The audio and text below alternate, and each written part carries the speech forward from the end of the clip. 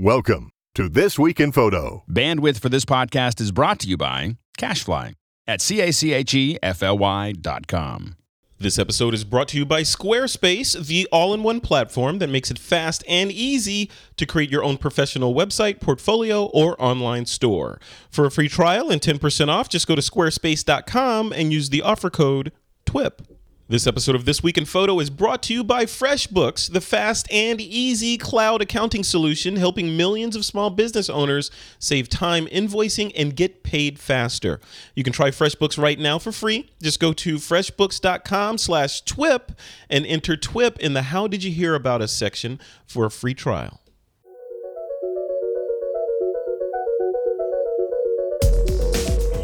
This week on TWIP, DJI ups their drone game with the release of the next generation Inspire 1. Also, skypixel.com looks to be the 500px of aerial photography. Plus, Kiera Knightly says digital shooters aren't as connected to their subjects as film shooters. It's Monday, November 17th, 2014, and this is TWIP.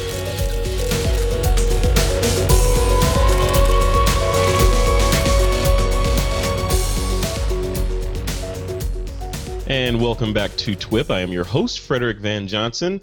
Joining me on this episode of the show to discuss photography and some other cool things happening in our digital world are Mr. Syl Arena and Mr. Don Komarechka. Hey guys, how you doing? Hey Frederick, how are you? Hey Don. Hey guys. I'm doing great. It's good to have both of you on the show. Before we dive into it, Don Komarechka, I want to hear what you've been up to first. I know you've been running the world. You're enjoying your first. I think this is your first quarter as a husband, right? Yeah, you know the honeymoon is over, so I'm very happy to be where I am in life, and it's been nonstop though. It's been so busy. I just actually, for those of the listeners in Canada, would be very interested to know that the latest episode of the CBC documentary series The Nature of Things will feature me front and center at the beginning and at the end of that episode. I think it's region locked for the people in the US, but there's ways around that too. So if you're curious to see me and my obsession with snowflakes, the episode is called Chasing Snowflakes. And so that was kind of a fun thing we did last winter and just came out a couple of days ago. Very cool. Congratulations, man. Thank you.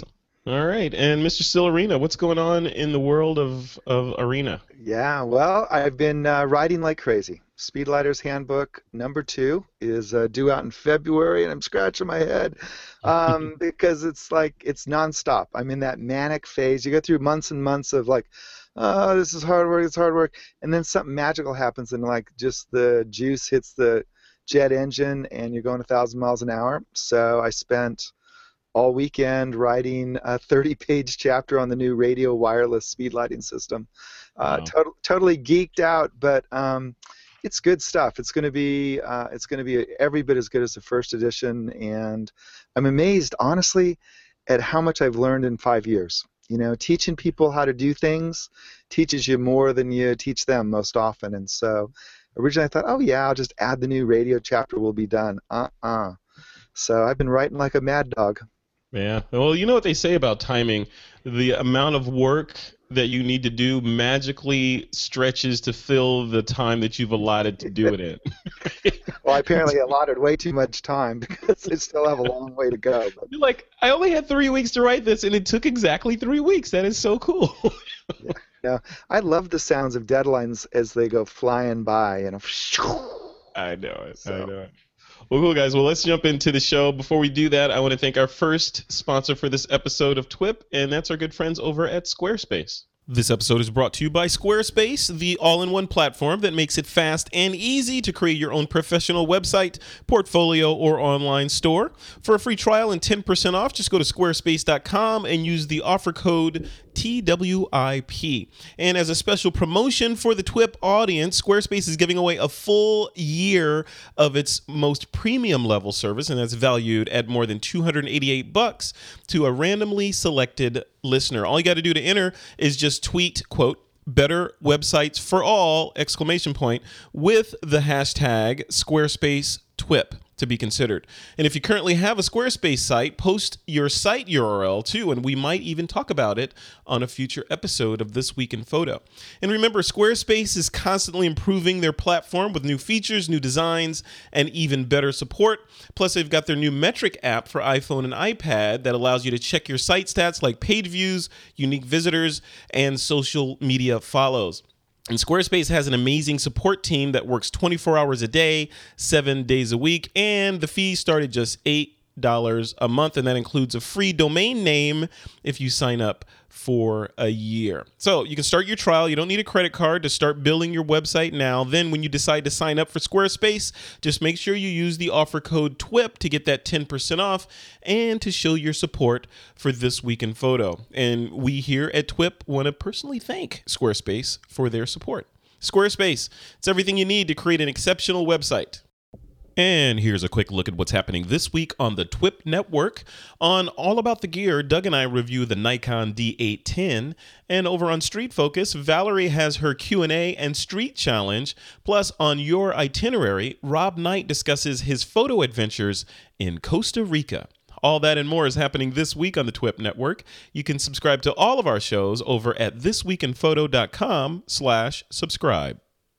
All right, let's jump into the show now. Story number 1, guys, and I know I apologize. The last minute we did some show notes shuffling here and mixed it up. There were some other stories in here that just weren't as impactful as this DJI story.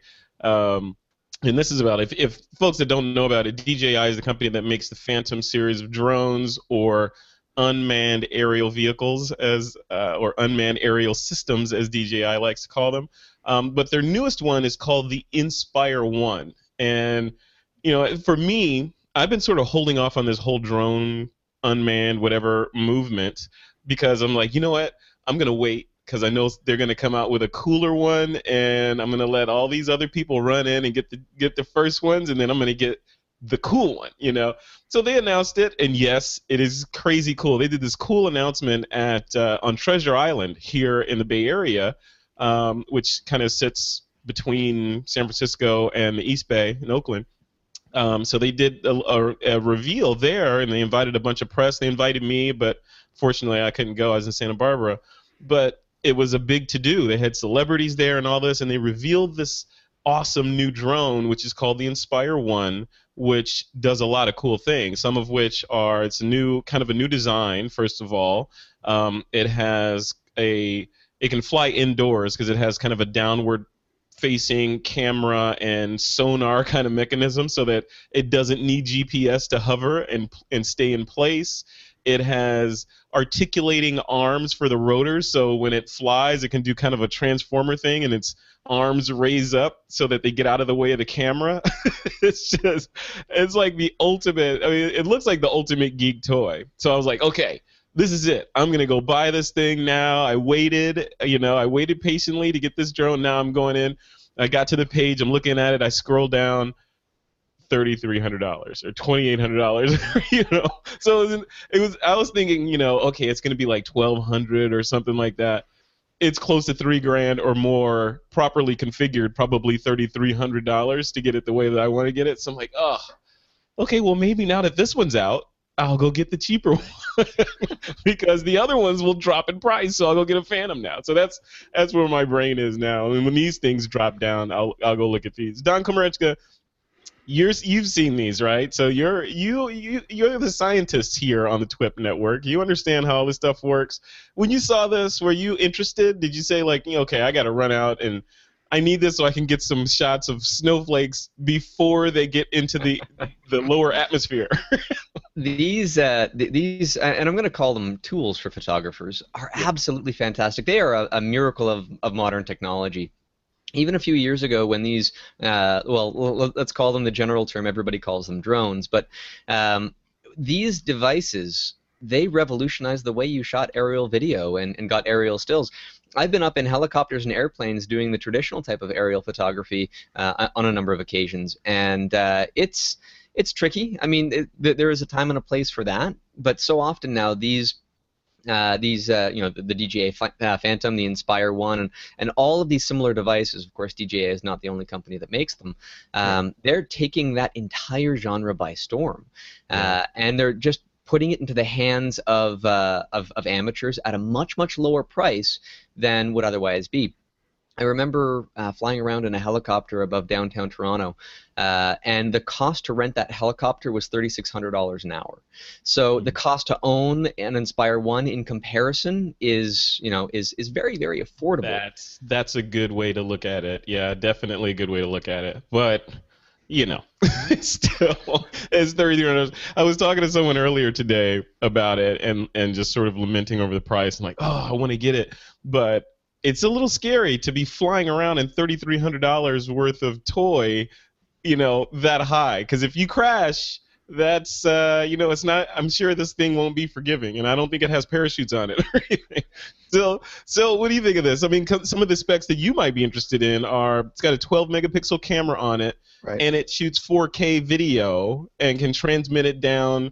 The DJI has this cool technology that will let it beam down long distance, 2 beams of long distance Wi-Fi, so you can have a pilot's eye view of what's going on. So you can have one person piloting the aircraft and then a photographer operating the camera separately, both with two different POVs from the ground.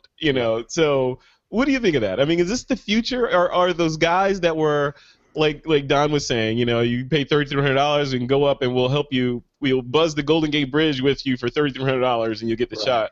Well, let's talk about that. Let's talk about that first. The $3,300 an hour helicopter, it's going to get you places that a $3,300 plastic quadcopter, octocopter's not going to get your camera, right? And it depends. It depends upon the shot. I think we're going to see tons and tons of restrictions on drones coming down the tracks, and the reality is, if the shot's worth going up in helicopter and shooting, because if you're in a $3,300 an hour helicopter, you're not shooting a $500 camera, right? You've got thousands and thousands and thousands of dollars in your lenses and your camera body. You're capturing much higher quality images. So I think it's kind of an apples and oranges comparison in that regard. Yeah, I think you're right, Syl, to say that there is might be apples and grapes, because I think there's what you said, Syl, like the people that would still hire the helicopter and go up and get the shot and pay those rates to get those kind of high-end shots, I think are folks with those high-end budgets. But I think with these guys, DJI and those kinds of companies are sort of democratizing aerial photography, because not everybody needs that high quality. I've seen some of these shots from these things, and they look every bit as good as any movie I've ever seen. I don't disagree. I mean, the whole aerial phenomenon is following right on the coattails of GoPro, right? When you look at all the places that non-photographers said, oh, we can put our GoPro on our surfboards, on our ski vests, on our pole doing selfies as we're going down Mount Everest or whatever it is. Yeah. And I'm not putting a GoPro on my pole, Syl. I'm sorry. I didn't do it. I'll loan you my pole so you can put your GoPro on my pole. Awesome. There you go. So, my point is that the whole GoPro phenomenon, that billion-dollar phenomenon, I think is spilling over. We just have this huge appetite, as you say, to get cameras into places where the common man can do this. And I think that's the amazing thing about this technology. Although I have to say I'm a huge fan of the drone wipeout videos that pop up on YouTube. So you just hate drones. You're going to be that guy skeet shooting your neighbor's drone. If they'd only put hot shoes on drones, then I would be, oh yeah, this is the quad speedlight drone. It's like there you go. All over it, right? There you go. I think they are tools in the right hands and they're toys in the wrong hands, or vice versa. Yeah. Or they could be. I mean, as we've talked about on previous TWIPs, they're a tool and they can be used for nefarious persons by evildoers, nefarious purposes by evildoers. Right. So just like anything else. I mean, you use a screwdriver for bad purposes if you want to, or you can build stuff. So, I don't know. I mean, it's interesting. It's funny. I was looking at, I was reading up on this, and I was reading this comment thread. I think it was Eric Chang or somebody was talking about things on Facebook, and I was just reading the comments, and I think one of the gist that I got was, I think companies like GoPro aren't necessarily, working. In other words, I don't think DJI is in partnership with GoPro, because cameras like a device like this comes with its own awesome camera built into it, and I'm sure GoPro would like to own that space if they could, but DJI says, hey, why should we give this revenue to you? We're going to tightly integrate our camera into our system and take the burden of calibration and balancing and all that stuff away from the end consumer with your device and just build it in and make a turnkey. Right? Right. I mean, that's the Apple model, right? Apple designs everything from the keyboard and the mouse to the screen to blah, blah, blah, and it just works. And I think that's what these guys are doing too. Yeah. Hey, Don, so that technology I was talking about was DJI's Lightbridge technology. I'm reading it, and it says the Lightbridge technology can stream 1080 video up to 1 mile away. But that option costs $1,400. Yeah. But it's included in this in this package here. It sells alone for that much. But the interesting thing is, in Canada, we actually have some laws in the books now that prevent people from flying drones for commercial purposes without first filing a flight plan. So some of the stuff is coming down where you have to. Yeah. So if you want to do that. For commercial purposes, though. For commercial purposes, yeah. That makes sense. But like if you're flying, like I've got a colleague that might want to fly over a golf course, and they're being paid by the owners of this golf course to do some nice aerial work there. They still need to file a flight plan. And so these laws can sometimes be a little bit overbearing. They haven't really shaped them out quite as well as I think they should. But these are coming down because everybody can go out and buy, maybe not one at this price, but there are a lot of less expensive drones out there, and fly one just about anywhere. And if it comes and crashes down, well, I mean, if you hit somebody, you're going to hurt somebody. And so, where is your insurance? Where is all of these different little bits and pieces? So, I completely understand the risk involved in just letting anybody fly one of these without any training or license or anything to really back up the safety of the people around them and the safety of the airways. As they get better and better, they'll fly higher. More powerful units can go even farther away from the people operating it. And I think that this is really interesting. Over the next couple of years, we're going to see some laws come back in and maybe I don't know what the right word is, sort of cripple the usage of these devices. Of course. But I love what's being done with them, and I can't wait to see what people come up with next as this technology goes forward. Shooting 4K video, flying these things through caves, all this stuff that you could not even dream of doing before.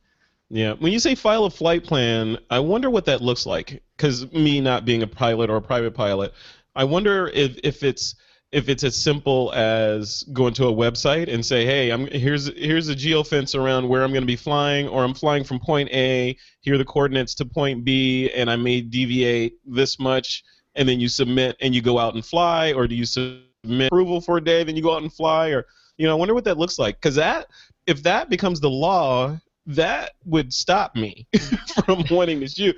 I mean, and like you say, it's commercial. So, yeah, if I'm doing a job and I know, like it's a wedding, and I know the wedding's on this date and it's going to be at this place on the beach and I'm going to be there, I can file it in advance and get that paperwork out of the way. But if it's something more spur of the moment, it seems like that would be, a little bit of a buzzkill for being a drone pilot. But it makes sense, I mean, especially for location, because if you have to file a flight plan because you want to use it commercially and you're within the vicinity of an airport, then they might reject you for that. And so I can't say that I know exactly what the process is. I've never gone through it myself. I'm like you, Frederick. I've yet to dive in and buy one of these devices. But some of those things where I hear these laws going around, it kind of keeps me on the sidelines, at least right now.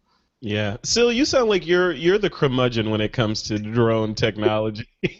I can't. For some reason, I don't see you flying around the vineyards around your area taking drone photography or introducing it into the curriculum at the school you teach at. Yeah. Why is that? I mean, why the negativity towards drones? For me personally, it's like I have so many other things to do. I'm fasting with the footage. But I'm also going to say this, and I guess it's going to sound incredibly curmudgeonly. I think our whole infatuation with aerial imagery right now is kind of like it's like the HDR thing was 8 years ago. Mm-hmm. It's like, oh, it's a new way to process images, it's a new way to capture, it's a new way to see, and everybody's jumping on it. And as the price point comes down and down, people are going to be flying stuff in kind of stupid. I was at a soccer game, the Cal Poly UCSB game last weekend. Always one of the most well-attended soccer games in the country every year, collegiate soccer. So there's 11,000 of us in the stadium, and somebody's flying a drone over the stadium. Really? Yeah, absolutely. And I think it was part of the university, because after a while I sort of said, I think that drone's like landing on top of the stadium, and it didn't just like buzz. It was there for a while. Yeah. But my point, I kept looking up thinking, what if that thing like loses power and it's going to come down on not one person, but maybe like 10 people? I don't know. I'll share this with you. My dad was a pilot when I was a kid. I've got hundreds of hours up in small airplanes. Oh, wow. Never became a pilot myself because I just knew that like I was too creative. Oh, forgot to put the landing gear down one too many times.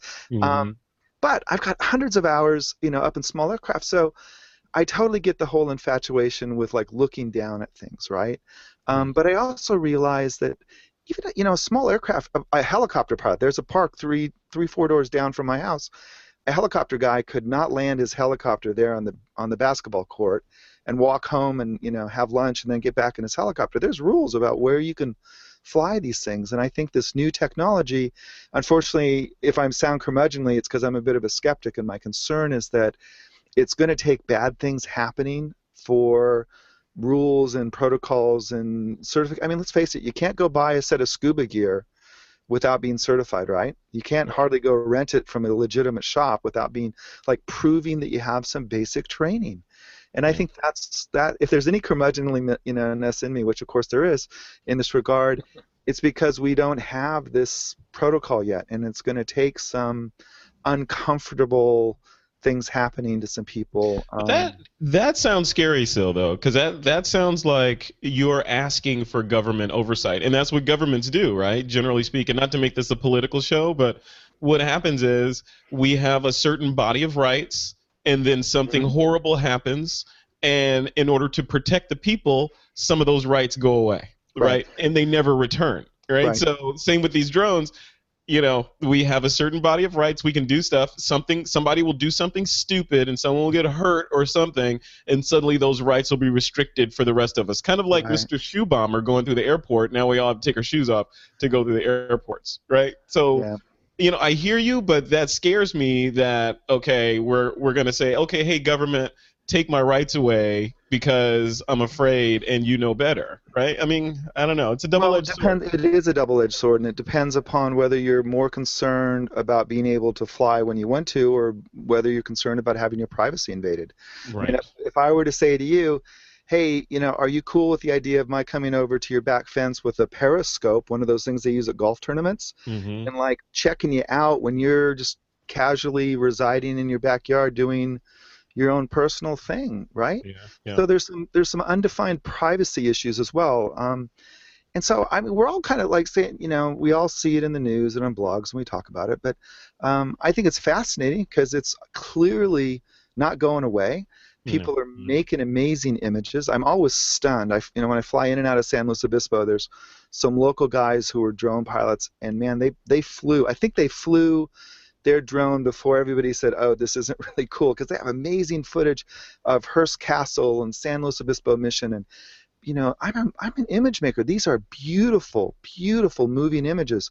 We tell any basic photography class, oh, don't put your camera right at your eye level. Put your camera up high. Put your camera down low. Put your camera in a unique point of view.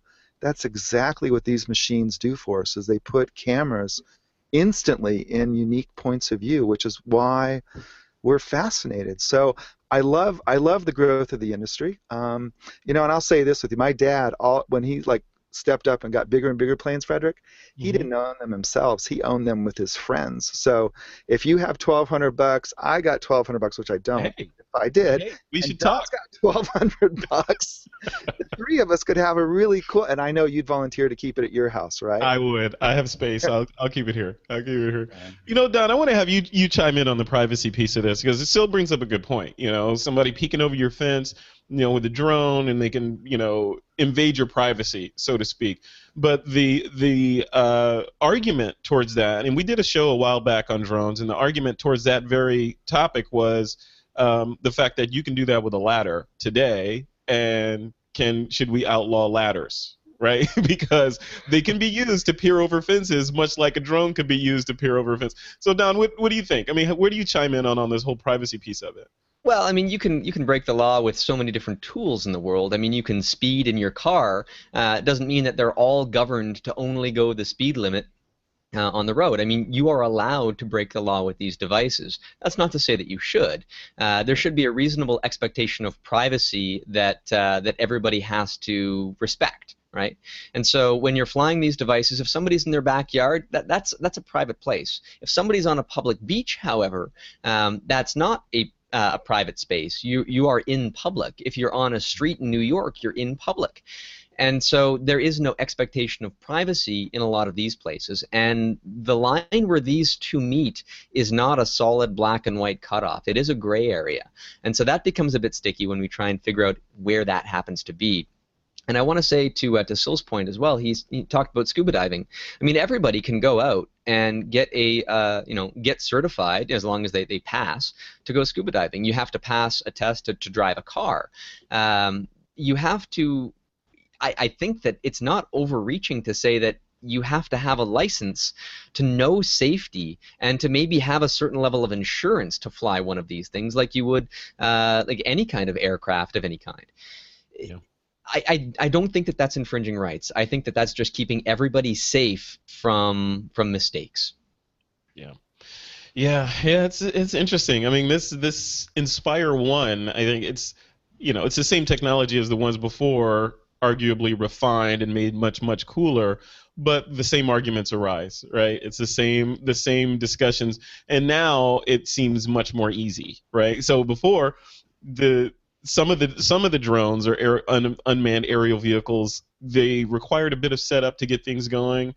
This one, I think part of its claim to fame is that it's an out-of-the-box experience. So you turn it on, take it out of the box, I would assume charge it up a little bit, and you're flying immediately. So, Syl, I think you might be seeing a couple of more drones in the Paso area coming up pretty soon. So keep your eye out. Syl Arena, are you still there? Uh-oh. I think Syl froze in a position looking directly at the camera. I thought he was just bored. We'll wait for Syl to return. Well, I want to add one more comment if I can, go for it. Frederick. You say that it's an out-of-the-box experience, right? Yeah. You can just take it out of the box and fly it.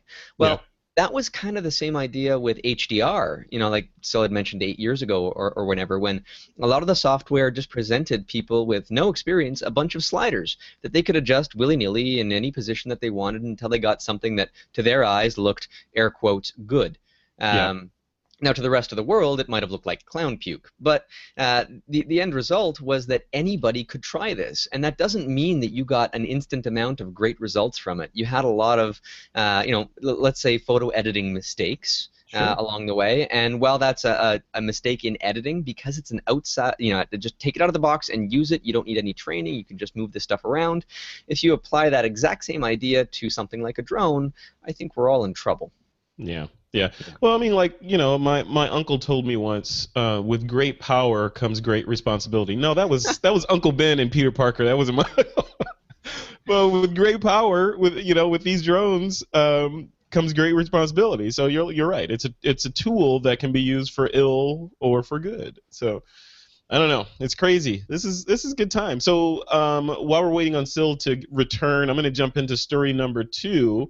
And this is pretty interesting, and we believe that this is a site that has come from the DJI folks, we think, and it's called SkyPixel. So it's a new site for aerial photographers and videographers. And here's the blurb. It says, SkyPixel will become the world's gathering place for high-quality photography and videography. It will be a place for professional and social collaboration. One-on-one connections and discussion group interaction will drive everyone to become more skillful and successful while doing what we all love to do. Sounds interesting. So when I boil that down, it looks like it's a social network for aerial photography. Is that what we're looking at? I think that's the description that they've given in essence, and that's kind of puzzling, because that's a fairly, in the grand scheme of the world population, you see all the social networks that are so successful because they're very inclusive, and this one is very exclusive to simply aerial photographers. Right. And to your point that we think that it is owned by DJI, I looked up their domain name, and it's registered and owned by DJI, so that might point specifically in that direction, which is interesting. And it's funny that this is sort of launched right alongside of their Inspire 1. Have you taken a look through their website, Frederick? Have you seen? I did. I looked around a little bit. I set up an account, because I wanted to grab my name and all that, but I haven't. I don't have any aerial imagery to put in there, so I felt left out. So but the interesting thing too is I'm an avid user of 500px, another sort of social photo sharing website, and oddly enough they don't have a category for aerial images in there, so maybe this is filling a niche that needs to be filled. But I'm looking at the two side by side, and to me these are too similar. Like there's this rating that looks almost exactly like 500px's Pulse with views, likes, and faves. 500px has the exact views, likes, and faves, followed by social links right below it. Who liked this photo and who favorited this photo in separate breakout boxes on the lower right-hand side, which is exactly what 500px does too. It seems really odd that it's so similar in its design to another website, to the point where it's making me curious about any user interface, patents or stuff that might be behind the scenes from one or another company. That being said, when you go to this website, it gives you like this big splash screen which has some video rotating in it, and it's the first time I think I've seen a splash screen in about 8 or 9 years. It's kind of comes up a little bit odd, like it doesn't bring you right into the experience. It's trying to do a hard sell on why you want it without actually showing it to you. So I have a few reservations. That's not to say that the idea of having a platform specifically for the aerial photographer or videographer is a bad idea, because a lot of these people are so passionate about what they do. They eat, sleep, and breathe it, and to have a place for them all to congregate, I think is fantastic. The tie-in too with DJI is a bit odd.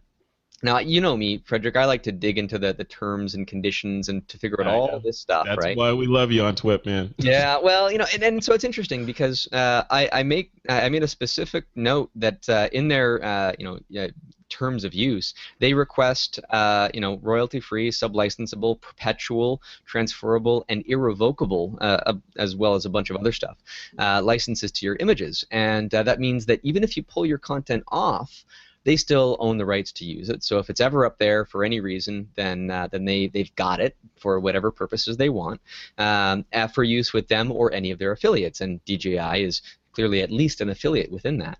And so DJI, I guess, would have the rights to use anything for any purpose uploaded to the website by the way their terms of use is currently structured. That kind of makes me raise an eyebrow. I'm not to say that they're going to do anything nefarious, because whether or not they'll lose in the court of law, they will probably lose in the court of public opinion, and they don't want to do that. And I don't expect companies that have these rules would go out and use them in really sinister ways, but the legal language would allow them to do that. And so I look at that kind of stuff and I kind of shake my head a little bit, like they should have somebody go through that and make it a bit fair for both sides. But these discussions have come up with a lot of different social networking websites that always overreach and have somewhat draconian laws. I know Facebook is famous for this as well. Yeah. Facebook and Instagram were, they kept coming under fire earlier this year and last year about their far-reaching terms of services, and in one case they backpedaled a little bit and issued statements and all that. So yeah, that's interesting that you dug in and found that. Syl, welcome back. We moved on to talk about. Syl, you still there? I'm here. He is there.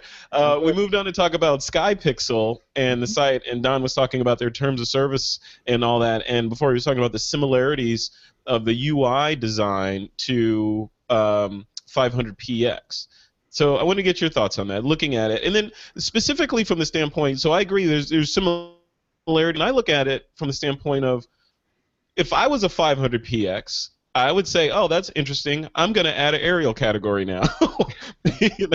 Just like that. I'm going to write, punch a couple buttons, check a couple of checkboxes, and now we have an aerial area, and let's blast it out to our users and say, welcome all you aerial photographers. We have a brand new area for you. Why wouldn't they just do that and kind of like squash this before it gets started?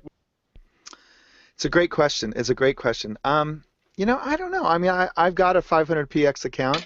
Don't do much with it. I'm looking at SkyPixel, and there's beautiful footage. And I'll say this: kudos to Don for digging into the terms of service and it's like, okay, I'm going to send you some paperwork from now on. I just click the box. Whatever you say goes. I'll click the box. Yeah. And I think that's a fault of mine. And props to you, Don, for reading all of that and thinking about it. This is a rights grab, then hopefully they'll get sniffed out for it. I don't know that it is. I will say this, though, categorically, in taking the curmudgeon's approach. If SkyPixel exists to do a couple of things, one, to be a showcase for really great aerial work, whether it's still or motion work, and if through that they build a community where enthusiasts can come and learn the lay of the land. I mean, learn what if there is an industry protocol. I think that SkyPixel would have that potential perhaps to really shape the future of how the public opinion of drone usage, and maybe it's too late to have any momentous effect like that. But I look at this site and say it's beautiful photos, and if anything, I hope that they or somebody will truly become ground zero for dialogues between experienced pilot and novice pilots, and maybe form some consensus among pilots as to what their responsibilities are, whether they're legislated or not. Yeah, absolutely. Yeah, this is like a brand new category, I think. I mean, and to your point, Syl, about this might be faddish, like the HDR trend of several years ago, but maybe not. This is a new genre of hardware, not just a software technique. So it could have lasting staying power. But then when I look at it, I think if this is a kind of permanent solution that or a permanent technique or genre of photography that's going to have long-lasting staying power, that means the lynda.coms, the Kelby trainings, the Creative Lives out there, all those guys need to be tooling up to train photographers on this, new, different, cool techniques that relate to aerial photography, right? Well, and you too, Syl, right? You like you said, strap some strobes on this thing.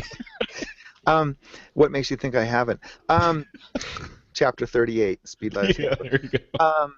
That's why it'll never be finished, that damn book. No, seriously, though, I will say this. This is a category that is going to be around forever because mankind we're fascinated with flight, at least those of us who aren't afraid of heights, right?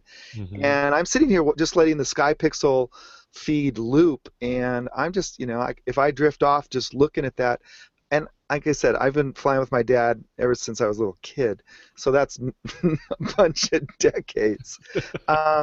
And I'm always, big airliners, little airplanes, whatever, I'm always the window seat guy. I want to, day or night, wherever I'm going, I want to look down and see.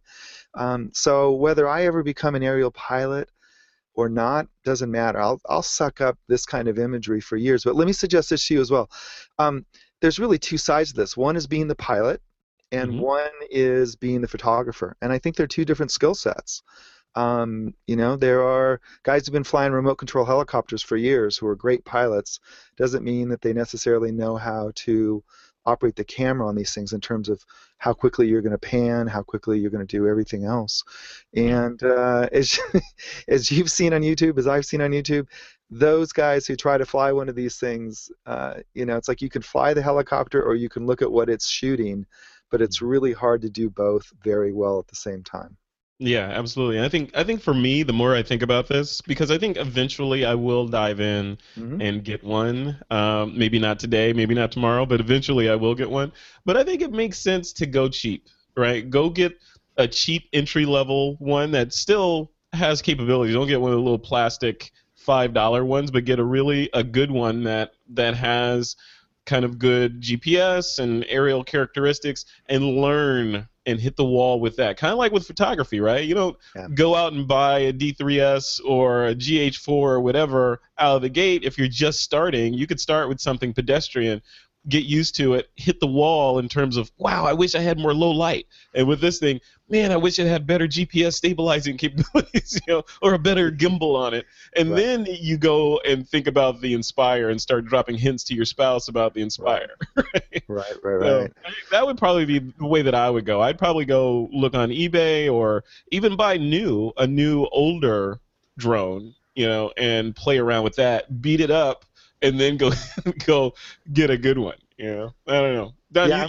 you agree with that? Yeah, I would totally beat the snot out of one of those things, just practicing and learning how it handles and how to land it properly, and I'd crash it. I know Yeah. I would. And so why would I want to crash a Ferrari when I can, crash a Pinto? Yeah. Hey man, what's wrong with Pintos? I'll have my Pinto. No, I'm kidding. I don't have a Pinto. But my best friend had a Pinto in high school. We called it the bomb because remember the defect they had. If you got rear-ended, it would explode. So we called it the grenade. I think it was. That was the future. Yeah, that was not good. All right, guys. Syl, do you have anything to add before we jump off on this topic? I was just curious. I just pulled up Borrow Lenses to see if they're renting these things yet, and I don't see it up there, which is kind of telltale that there's a lot of risk with these devices. Because I was thinking, well, just go rent it and get the insurance policy and crash it and say, oh yeah, here's a box with 300 parts. There's your drone back. You send a box back and you're like, wait a minute, what's in this? Right. A bunch of rocks. Yeah, that would be scary. All right, guys, before we jump into the rest of this, story number 3 is going to be a quick one. So let me read this. So you guys are familiar with the actress Kiera Knightly. Very talented, beautiful actress. And this was in reference to a photo shoot where she appeared topless under the condition that her images wouldn't be photoshopped. She was interviewed and she said, I've noticed that people who started on film have the ability to see the person in front of them, whereas a lot of photographers who have only worked with digital or in digital, the relationship between the photographer and the person who they're taking a picture of sort of doesn't exist anymore. They're looking at a computer screen as opposed to the person. So, first of all, my response is like, who are you? To be making this kind of comment, this blanket comment about all photographers, but that's just me. Don, what do you think? Do we care what Kiera Knightly says about photographers? Well, I mean, for people just like her, Leica came out with one of their digital cameras without a screen on the back of it recently. So there is a product specifically for that idea. But in a more general sense, though, I think that if you take a picture and you look at the screen to make sure that it's perfect, rather than having some innate sense of understanding your art perfectly and just taking that perfect picture and not taking your eyes away from that interaction with the person that you're photographing, I think that there's something to be said for that. I think, though, that even if you do understand your artwork, like the back of your hand, you don't need to double check. It's there, and everybody is compelled to do that. And maybe that breaks the experience. Maybe that takes that interaction and separates it a little bit by putting technology in the mix, and it's no longer just a person-to-person kind of interaction. Yeah. I don't photograph a lot of people, so I don't think that I've ever really been in this situation. But that's just sort of my take on it. And I think she does have a valid point to some degree. I don't know. I have to disagree with that. I hope the TWIP army will comment on this post and tell us what they think. Syl, who's the curmudgeon now? I just don't. Maybe. I mean, I've shot both, right? So I don't see the disconnect because I can see my image on an LCD. Does that mean that I'm stuck behind the LCD and I can't do this? I think turn I can't go over the camera to make eye contact with my subject. I am looking at that LCD, and that's all I can do. It's kind of, I don't know. What would you tell your students? Let me answer a different question. So, because I've seen the photos, and they're beautiful. They're tasteful. They're done. They're very French, and so French viewers going to look at these images completely different than American viewers will. Mm-hmm. But I think this is a golden point. I shot film for decades, literally 30 years plus, because I started when I was a wee lad, before I got my first digital camera. And I think she actually, and I would respect her opinion because she spent hundreds of hours of her professional life in front of cameras, not necessarily still cameras, but when I read this, no disrespect to models though, Syl. That's kind of saying like, hey, I've got 5 million frequent flyer miles, so I'm qualified to tell the pilot how to land this thing. I don't know. It's completely different. Who better than a professional model? And she's an actress, not a model. Who better than a professional model to know what it's like to have rapport or not have rapport with the photographer? That's true. And that's what she's really saying. Back in the days when we shot film, we set our exposure settings based upon the best guesses of Polaroids, light meters, whatever it was. Mm-hmm. But it got ultimately down to the relationship between the photographer and the person the photographer's photographing. And I get when she says that's lacking today. Absolutely. But how is that lacking though, Syl? How is it lacking because that people I can see you through? I can still see you. Because Why every doesn't it time be an optical connection. Every time you stop to check the LCD of your camera, you're breaking that rapport with your subject, whether you think or not. That's what she's saying. That's all she's saying. That's all this is about. Plus the topless photograph, in Interview magazine. But so that's what she's saying, though. It's about, and that's why a model would even know better than an actress. But an actress is certainly going to know about the rapport of the lens with her and the person behind the camera. So I totally get, because when I shot film forever, that's all we had. It's like you had a best guess. If you were shooting medium format, large format, you pulled your Polaroids, you took your light meter readings, and then ultimately it got down to in the lab you do little snip tests and try to make better educated guesses. All that as to how to process your film. And now we get caught up in the spur of the moment technology, and every time we look at the back of our camera, we're taking our attention off of the person in front of the lens. Yeah. So I think it's a golden point. It truly resonated with me. It's like she's absolutely right, and how wise of her to recognize that. So I don't know. There's not a whole lot of a story here, but I think it's a fascinating concept. And what it reminds me is, I need to tell my kiddos, hey, we can see what it's like to shoot without looking at an image. Yeah. I mean, there's an easy way around that too. I mean, if in fact this is valid, and I'll concede that I understand. Breaking eye contact with the subject and looking at the back of the camera. Yeah, that's gonna. Of course, you're gonna break that eye contact and it won't be as intuitive as it would have been had you been in the moment the entire time. But with today's digital cameras, you can turn the back off, right? So you could turn the back off of the camera, and it essentially becomes like an old school camera that didn't have the LCD on the back. So you can continue taking pictures, and you don't have that visual feedback if you want to maintain that level of interaction with your subject. And Kiera's point is this: that people who've only grown up with digital cameras don't know what it's like to not be able to look at your images after every push of the shutter button. Yeah. So those of us who shot film, who had no choice, like, oh, have I shot that way, in years? No.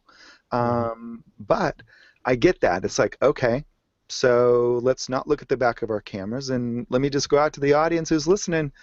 If you've never shot 100 frames without looking at your camera, and you shoot people, especially people, in an up close and personal situation, tape off the back of your camera, whatever it does, just so you don't pixel peep, and see what it's like to have that rapport with the person or the people you're photographing.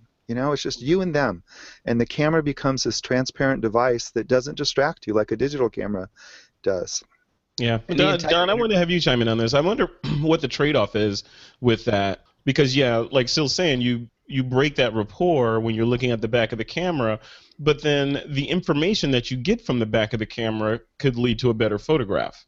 Right, so by not looking at the LCD, oh man, I wish I had looked because now everything's overexposed or whatever.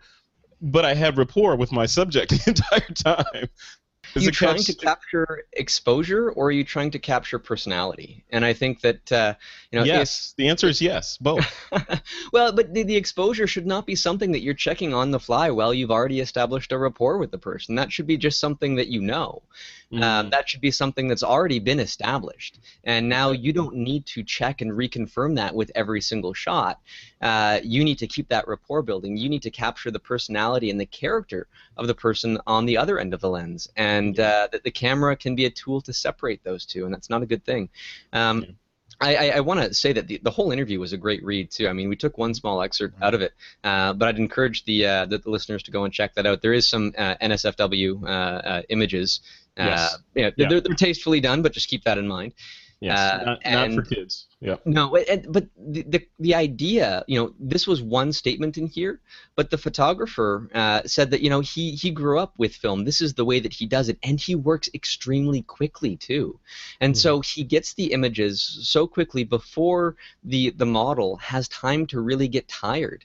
And so if you're constantly checking on the back of the screen and you're taking more time because of that, then you may have missed the moment anyhow. Yeah.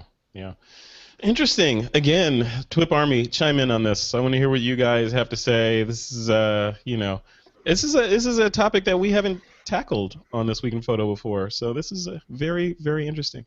All right, guys, before we jump into the picks of the week, I want to thank another one of our sponsors for this episode of TWIP, and that's our friends at FreshBooks.com. This episode of This Week in Photo is brought to you by FreshBooks, the easy cloud solution helping millions of small business owners save time invoicing and get paid faster. As photographers, we capture moments, feelings, vistas, all that cool stuff, even perspectives, but what we don't think to capture sometimes is the income picture of our businesses. Income, your expenses, your billable time, all that stuff. And I think one of the reasons why we don't do that is because capturing all those things is boring. That's a simple fact. It's just boring doing that. We'd rather be out taking pictures. Now, thankfully, FreshBooks offers small business owners and freelancers a way to keep track of their time and money without breaking your workflow or lifestyle. You can invoice your clients. You can do it in mere minutes. Expenses can be automatically imported so you don't have to lift a finger. You can track billable time. Basically, they take the hassle out of running your photography business by joining millions of freelancers and entrepreneurs using FreshBooks to run their businesses. So really cool stuff. And This Week in Photo, and basically anything I do personally business-wise, is run using FreshBooks. And I've been doing it for several years now, and I can't tell you how much time it has saved me in terms of headache and following up with clients and billing and getting paid, all that stuff. Their tagline is it says, let me read it here. It says it helps you save time invoicing and get paid faster. And that's exactly what it did for me. I had a stack of things that I had to do, people to reach out to bug about getting paid or all these different things. And once I imported everything into FreshBooks, it basically said, okay, Frederick, yeah, we got this. And they took it over and I get paid, and it just works. I don't think I would be able to run my business as efficiently as I do without FreshBooks. So definitely check them out. And FreshBooks, our sponsor for this episode, is free to try for This Week in Photo listeners. All you got to do is go to freshbooks.com/TWIP and enter TWIP in the How Did You Hear About Us section to start your free trial. So get out there, capture some beautiful moments and your business finances. Just go to freshbooks.com/TWIP and enter TWIP in the How Did You Hear About Us section. All right, guys, let's jump into the listener Q&A. Thomas Johnson, which ironically is my dad's name, so I wonder if this is my dad asking this question. He says he has a Yongyo YN563 flash, and he wants to get a set of the remote triggers, but he doesn't know which trigger will work best with his Olympus EPL5. Problem is, when he researches, he can't find anything about them with Micro Four Thirds cameras. Does anybody have any knowledge or advice on the subject? Syl Arena, you are writing a book on strobe photography. Yeah. You should know a little bit about this, I think. What do you think? I hate to admit, I actually have this light and what I'm about to recommend on the night table next to my bed right now. That's how close I am to this. It's like the first listener Q&A in 100 years that I've actually known the answer to. You know all of them, whatever. So here's the thing. The Yongnuo YN563 flash is a manual-only flash that has a built-in radio receiver. So the answer is really simple. You've got to get the matching transmitter, which is the YN560-TX. And I looked it up online on the Micro Four Thirds forum that I didn't even know existed, but there's a forum for everything, of course. Mm-hmm. And people say that it works just beautifully. The cool thing about this controller device, which sits in the camera's hot shoe, you can control, it's got a vertical LCD, so you can say, oh, this little speed light is a Group A speed light, this one's a Group B, that's a Group C, and you can control in manual only, no ETTL stuff, but that's fine for most people. You can adjust the power from the top of your camera. I think the only thing that the transmitter needs is literally that Fire Now hot shoe contact that it's going to get just by being connected. And I'll tell you this on a completely unsolicited basis, because these guys brought out a clone to Canon's radio speed lighting gear, and I just tested it this weekend for the book. It's not my pick of the week, but I'm stunned because not only is it fully compatible with Canon's gear, it does some sync things that Canon's gear doesn't do, like second curtain sync in wireless, which Canon shooters have never had. So a lot of respect for this company. You know, it's a third-party clone, knockoff kind of company, but in the case of this transmitter, the YN560-TX, they designed it from the ground up, and it works beautifully with the flash that this guy's already got. So how does the clone compare to the Canon OEM stuff in terms of price? Oh, you know, it's about third to half the price. And I haven't had it long enough. I have not shot it out in the field. You know, the build quality is not 100% what it is in Canon's. But what I'm more interested in is how does it interface with the system, and does it have the ability to talk to the menus that are built into Canon's, the speed lighting menus that we can pull up on the back of the camera, because so many third-party devices don't have access or aren't coded to access those on-camera menus. Right. So in the case of Yongnuo, this is a manual-only solution, but you know, it's a pretty affordable. I'm looking on Amazon right now. You get the transmitter and two of the flashes for a couple $100, and there really is no more affordable way to get started with off-camera light, as long as you're willing to dial the power up or down on your own completely. Yeah, awesome, perfect answer. Thank you for that, Mr. Komarechka. You have anything to add to that? Nope. He's like, nope. What this guy said in the box next to him. What he said, yeah, he summed it up better than I could. I did a bit of research to say that yes, it would work, but beyond that, I was hoping Syl would fill in all the gaps. He answered it. Thanks. I got lucky on that one. No, you did. You know your stuff, man. Like how to photograph an owl from 100 miles away. I'm not very good on that kind of stuff. Yeah, me either. You know, haven't found myself in that situation yet. So. All right, guys. Well, listeners, if you have a question that you want us to answer on the show, be sure to visit our website at thisweekinphoto.com and click on that Submit a Question link, and you can send us a question, or you can even leave us a voice message, which we may or may not play live on the show. Just saying.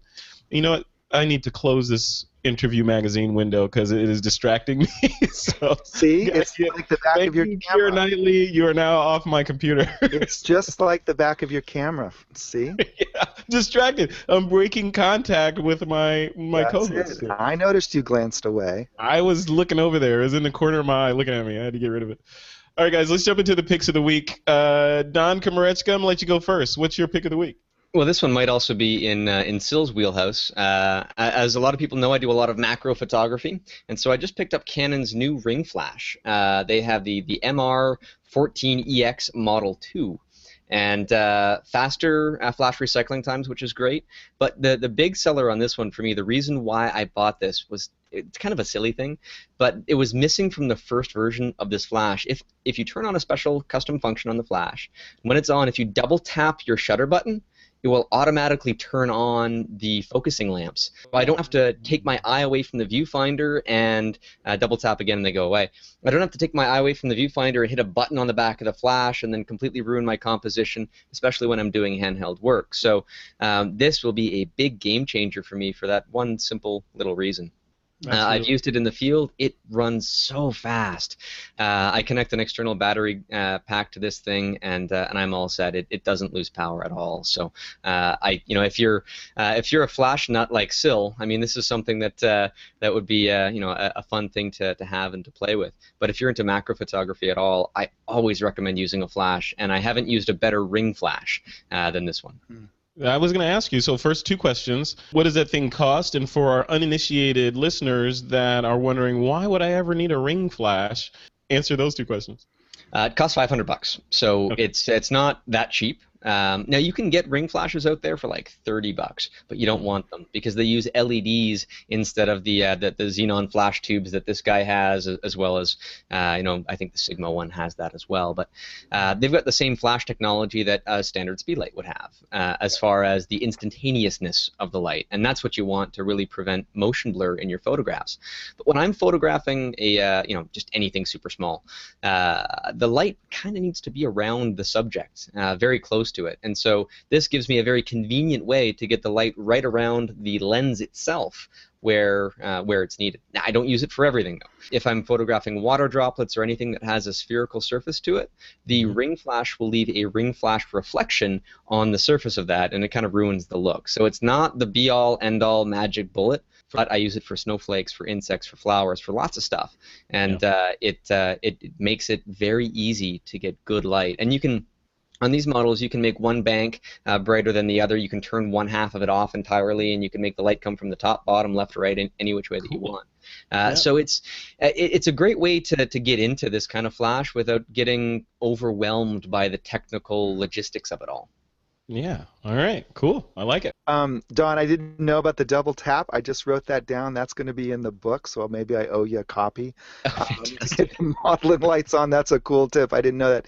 The other thing that's cool about the MR14EX2, and this I did know, but is that it is one of the speedlights that can access the camera's menu system. So you don't have to make the buttons and dials changes on the back of the speedlight. You just find the external speedlight control menu on your camera's LCD. As long as you're not going to with, you might as well be futzing with the flash menu on the back of your camera. But for a guy like me who has to wear reading glasses all the time, being able to pull that menu up on the back of the camera is so much easier than trying to see those little icons on the LCD. Love it. So Syl, before we leave that topic, Don does a lot of obviously close-up and macro type work. What other uses for macro or for ring lights do you know of? So ring light, it's kind of a one-trick pony when it comes to portraits. It's what's used when you see a photograph of somebody like up against a wall and they've got that cool kind of halo shadow that's running around them. That's a ring light. They're used a lot in high-end fashion. And some people like to use them off camera, off axis from the lens, because they think that the bigger surface of the flash, but honestly what you're giving up in the case of this particular unit is a whole lot of flash power. If you want that off-camera ring light thing, you're better to get one of the ring light adapters and put it onto a full power speed light. Awesome. But it's a great tool. And the other thing I'll say is, I know for a fact that you can use this as a wireless master.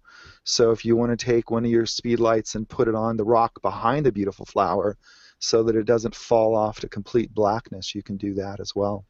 Very cool. All right, so in solidarity of you and your reading glasses, I've donned my reading glasses. There we go. I can actually see the hangout now. This is so weird. There are people in here with me. I didn't even know it. Yeah. All right. So while you're on a roll here, what's your pick of the week? So I gotta say I'm gonna just share the Canon love and keep the train rolling. I got on the day of release the new Canon 7D Mark II, and I've been a full frame shooter for years, but I had to get the 7D Mark II, so I've had it 2 weeks now.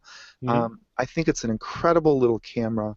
I love the 10 frames per second. The first thing I did when I went to the Cal Poly game is, they got the countdown clock, and I was like, I'm just going to photograph the clock on the scoreboard. And sure enough, shooting 10 frames per second. The thing that I'm most excited about is that Canon has put the metering system from the 1DX into this little sub $18 camera body.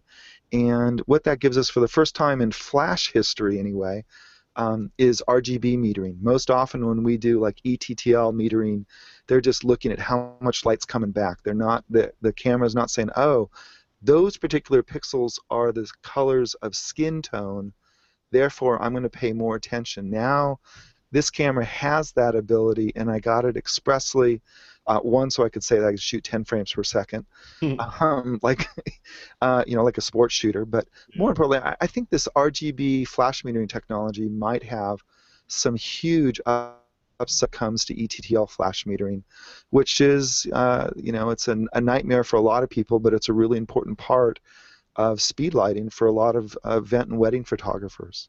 So Canon 7D Mark II, sweet little camera. And what was how much did that thing run you?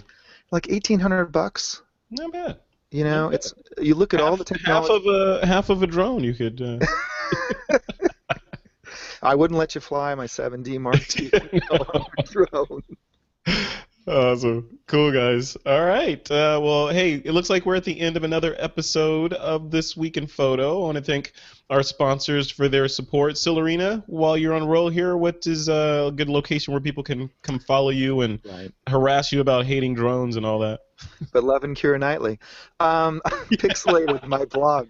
It's P as in Paul, IXSYLATED, pixelated.com.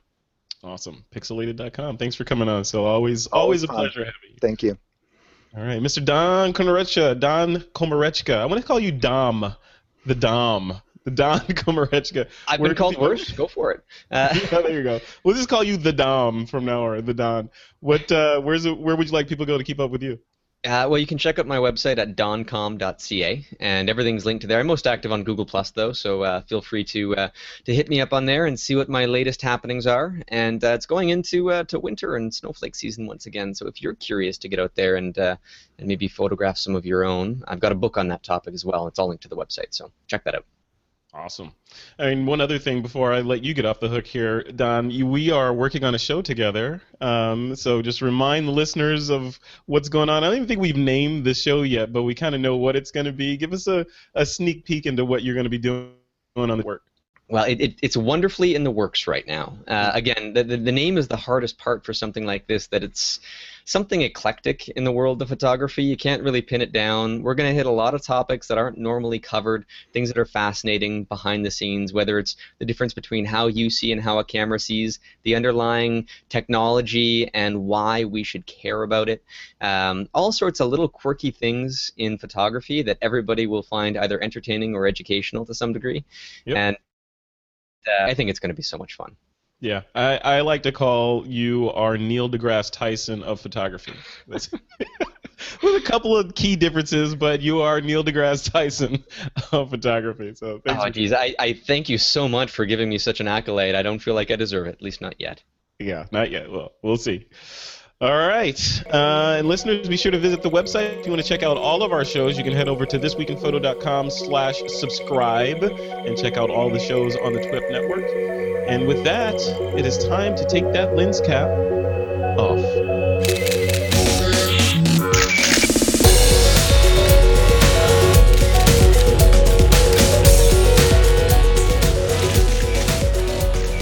This Week in Photo is a PixelCore.tv production, produced by Suzanne Llewellyn, with technical producers John Riley and Alutha Jamakar.